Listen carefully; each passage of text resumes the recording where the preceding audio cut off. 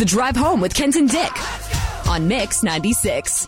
Joined by David Richert, a race car driver, originally from Niverville, but kind of all over the place these days. David, where are you joining us from right now? Right now, I'm at my place in Winnipeg, enjoying the beautiful spring weather.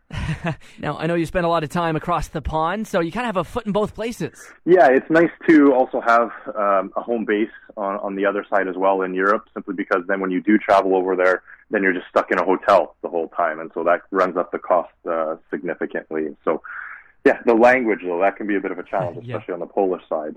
You don't know Polish fluently yet? Come on, David. I'm working on it.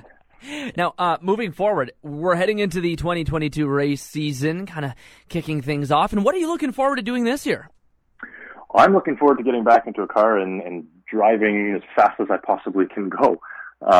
With the last couple of years and not being able to dive into it as much as I've wanted to, obviously with the challenges from COVID, I'm really looking forward to getting back up to speed, getting comfortable once again in the racing vehicle and challenging myself and hopefully getting some trophies and some good results. Man, I'm a little envious of you. I mean, my Subaru is fine, but it's no Formula 3 car. No, I bet it can go pretty fast, though. Not as much as I'd like. What are you going to be racing in this year? Yeah, so it's going to be a Volkswagen-powered Formula 3 car for a team that's based out of Austria.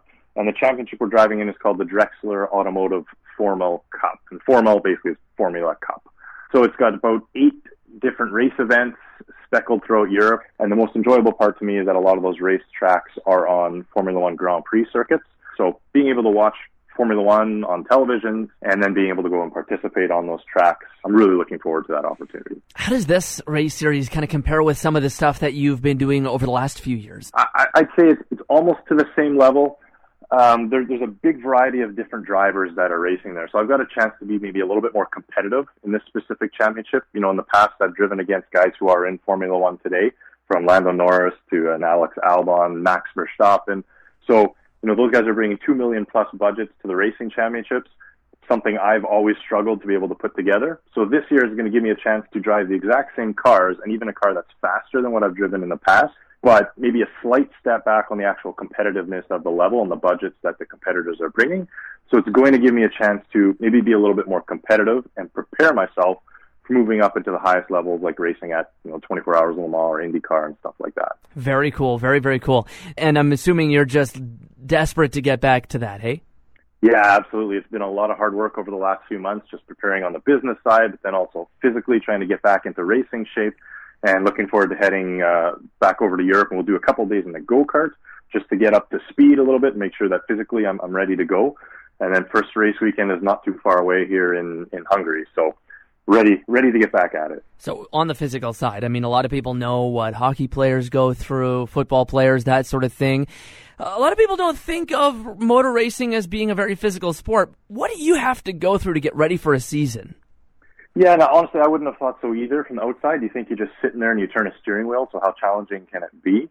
But it's the G-forces that your body goes through while you're in a motor vehicle. And there's some championships and some cars where it's not as important to be physically in shape, but especially in an open-wheel single-seater car, it can be quite strenuous trying to turn the steering wheel when you're going through a corner at 250 kilometers an hour, just that force on your body to hold your head up, to keep your arms on the wheel properly, and then doing that 15 times around the lap for a half hour or hour plus, depending how long the races are, can be quite physically taxing. And the issue is, if you get towards the end of the race and you start to get a little bit tired, then your mind starts to think about how tired you are, and you end up making a mistake. But the more work you do here, I found it pays off on the racetrack, so I'm happy to do it. A neck like a tree trunk, eh? You're supposed to. I don't think mine's quite there yet, but we'll find out if it falls off while I'm driving, then we'll know. When you're doing 250 kilometers an hour on a track, a little bit of tiredness really does have some pretty big consequences, possibly. Yeah, it does. And honestly, the biggest consequence that I have is if I lose a half a second in that lap, then that means someone is chasing me down or I'm not pulling ahead from anybody else. So yeah. The goal is just to make it a non-factor. Love it. Well, enjoy the season, David. Of course, we always like to keep tabs on what's going on there, and I hope you've got a good one ahead of you. Yeah, thank you very much. We're going to give it the best shot we possibly can, and thanks to everyone in the community for the continued support. I wouldn't be here without that.